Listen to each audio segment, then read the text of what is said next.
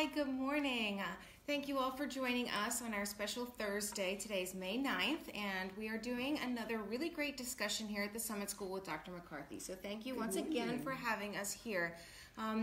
We are meeting now because they came to us with this phrase. It's called summer slide, and I kind of gave a, huh? What's that? And it's something. A new dance. Yeah, seriously, that's kind of what it sounds like. Something you play at a wedding. So I was intrigued because it was something I didn't know what it was. It turns out that the average kid, it affects the average kid, and again, it's not something at the playground that affects the average kid. So I would love if you could just start me off slow and really explain, like, what is summer slide, and give me the basic definition, and then we're going to go from there. So summer slide means that when children have that lovely 8 to 10 week summer vacation, which we as educators just love. Of course. Not that we're not working, but we just love it, and so do the kids. They do lose some skills. Okay. Because math and reading are skills that you exercise and practice every day, just like riding a bike. And so when children go for summer break and don't have any type of enrichment or practice of the things that are fresh in their mind from the school year, the skills slide. Mm-hmm. So research has shown that students lose up to 2.5 months of math and about 2 months of reading skill over the summer. That's just the typical student. So that's why when kids go back to school, typically September and maybe part of October is a lot of review. And then things get amped up and things get more difficult. Mm-hmm. So that's why children may complain to their moms, we did that last year. Well, there's a reason why the teacher is reviewing. Mm-hmm. But then you have children who struggle in school. So if you can imagine that typical learners slide, the children who hang on tenuously to the skills and things that they're taught with a lot of practice, a lot of multisensory interactive learning and teaching, can you imagine without some type of practice and learning during the summer, that 2 month slide or 2.5 month slide for typical learners, it could be 6 months, could be more. And so when our learners come back to us, we are very, very careful in understanding what have they retained and what do we need to do to get them back up to snuff very quickly, because our learners have to make more than a year's gain in 1 year. Yeah, and I can imagine that's frustrating for a child who puts so much effort in their schoolwork and their homework throughout the school year, and then just through not using it, coming back into the new year thinking, cool, I got this, and then, having that delay. I can imagine that that's just really difficult. So here's an interesting factoid. By 9th grade, 2/3 of the reading achievement gap, meaning the gap between those who are reading on target and those who are lagging behind, that 2/3 of that gap can be explained by lack of summer access to learning. Really? Yeah. My goodness. That's compelling. That's really compelling. And when you say access to summer learning, can you kind of expand on that? What does that mean? Are you looking at summer school? Is this a program? Or libraries, like what? It depends on the child. Okay. For the typical learner, making sure the children are reading several times a week, picking books to read, reading with parents, having family reads, doing a summer reading program. So a lot of times the library for younger kids and for middle school kids have book clubs. So that's important. Doing things with math. Not necessarily sit down and do a worksheet, because if I were a child in summer, my mother necessarily came with a whole packet of worksheets, I might say, maybe not.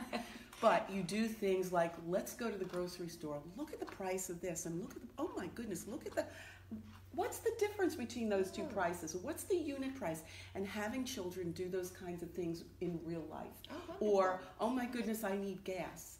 And we're going to grandma's house, and grandma lives 200 miles away. How much gas do I need? How much gas do I burn? So those kinds of things for the typical learner that they have had all year long, but do it a lot. Do it all the time. Thinking about a movie that's coming up. I want to see that movie. Let's read the book first, and let's talk about the characters.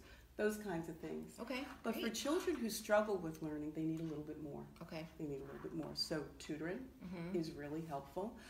If there are summer academic programs in the school system, that would be very, very helpful. Or other programs that offer an academic setting at least for part of the day, where there's a concentration on reading, on math, and on writing and oral expression, and then the rest of the day is fun. So for typical learners, there's a lot of things you can do that will keep them pace, or at least will keep the skills intact. But for children who are struggling learners, you need more explicit, more definitive kind of work during the summer to make sure there's no slide. Okay, wonderful.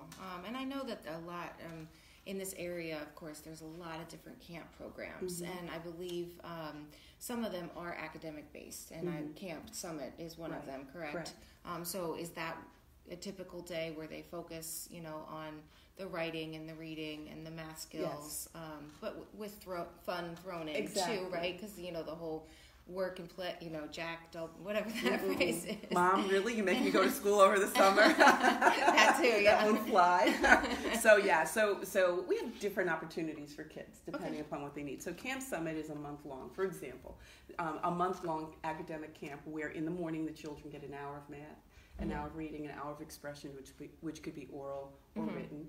And we group the kids according to age and skills. Okay. So that we want to make sure that in a small group of children, we can target the skills that they need to at least maintain what they learned over the school year. And for many kids, we bump them up a little bit. Nice. So that's in reading, that's in math, and that's in oral and written language. And a lot of it is game-based. There's not drill and kill. Okay. It's covered drill and kill with games. Kids don't even realize it. What'd you do? Oh, I play games. That's great, And so that happens in the morning, and then in the afternoon, the kids have fun.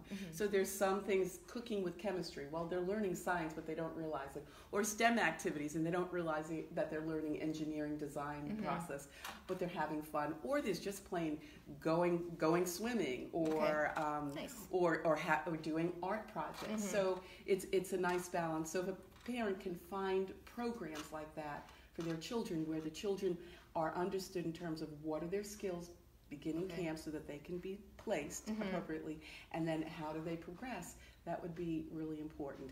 And then we also offer some opportunities for kids to help with their writing.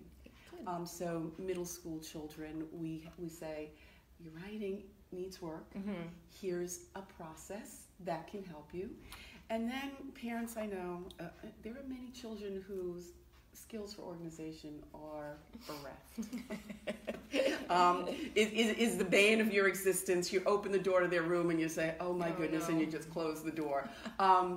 So for those children, we call that difficulties with executive functions. We offer a week-long camp, a half-day camp, and the children learn how to be organized in school, how to set up systems, and then there's 2 sessions during the beginning of the school year for our teacher, the teacher of that camp, to check in with students to say, how are you doing? How are you keeping yourself organized? How are you doing timelines? What are you doing on your calendar? Because to learn it in the summer is great, but then in the real world, to help kids really implement it in the moment in school is really important. And that brings it right back to what you were saying about using the grocery store, using gas, and just real world situations. As a parent, I have a question too. How would a parent know the progress that their child is making? I'm assuming you don't take grades, or you don't grade things in any of these academic camps. So is there a way to keep track of their progress, So in the week-long camps, you can't physically possibly do progress, but the parent knows what the child is learning, and so there'll be some products that the child comes home with from the beginning to the end. But for the Camp Summit, we do understand where the child is, and there'll be a very overview progress report. So parent will know what the child learned and approximately where they ended up in those learning targets. Okay. Wonderful. Yeah. And what are other, so another term, I was looking at my notes here. So summer slide, there's another term for it, which is summer learning loss, correct? Okay, correct. So they're synonymous. Pretty much the same. And so there's just a lot of really great programs, Camp Summit, of course, being one of them. I know that on ChesapeakeFamily.com we have tons of different camp programs, and if you are a subscriber to our e-newsletter, we are sending out just lots of different camp programs. And with STEAM and STEM being such great buzzwords. Like, I don't want to use that term buzzword as a negative, but I just know so many camp programs really encompass all of that, and it really is a nice... Keep children busy. Yes, keep them busy, exactly. Keep them busy, and if you keep them busy and learning at the same time, that's a double win. Absolutely. Right? So, and then mom has some time, that's a trifecta. That's right. Are there other resources? I mean, my son Ben was just asking about, he wants to play a game on the computer. It's like, so, app-based games, is that considered another resource? Like things that they are doing in school? And it's a double-edged sword. Okay. A lot of the games, the apps that the kids like to play, and they like to play online with each other, there's a lot of good thinking that goes into first some math, of it. it's something math-related I that he wants. Yeah. So it's great.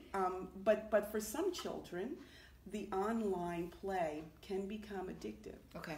So you have to be careful to moderate their time online, because you really do want kids playing outside and talking with kids. So while you get some really good thinking, for some kids it can be problematic. So parents know you do have to modulate their time online, and then you always have to talk about, if you don't know that person, do not give them any information. Right. And children say, yes, I understand, but they still do it. So that's something I think that should be our next conversation, our next Yeah, discussion in online safety, for sure. Absolutely. Well, I think that's just, it's really great that there are so many different ways that you can help your kid, and just to make sure that they're, continuing with this, you work so hard, we all work so hard to help with the kids, the teachers, the parents, the community, just to be able to, and we're all so proud of their progress. So the idea to not lose it over the summer, I think, is huge, and it's really great that you are here and that there are resources available to anyone. So if you have any questions, truthfully, you can always comment here on our Facebook page, and we will pass them along to Dr. McCarthy. And we can always see if there's something that we can answer as well. If you are looking for a specific camp program, whether it's an academic one or a STEAM-based one, we can send you in that right direction. And I just want to say thank you again for taking the time and, educating me on something that I may not, I'm proud of my kids, and I feel like their grades are really great, but now kind of having this little extra just awareness on the summertime that, yes, I want them to play, but also, hey, like you said, movies coming out, let's read. My kids are really into the Harry Potter books. And so, like, let's read that first before we see the movie. And exactly. It's just really wonderful. So thank you again. It's nice to be here as always. And thank you all for joining us. And we'll talk to you soon. Thanks. Take care. Bye.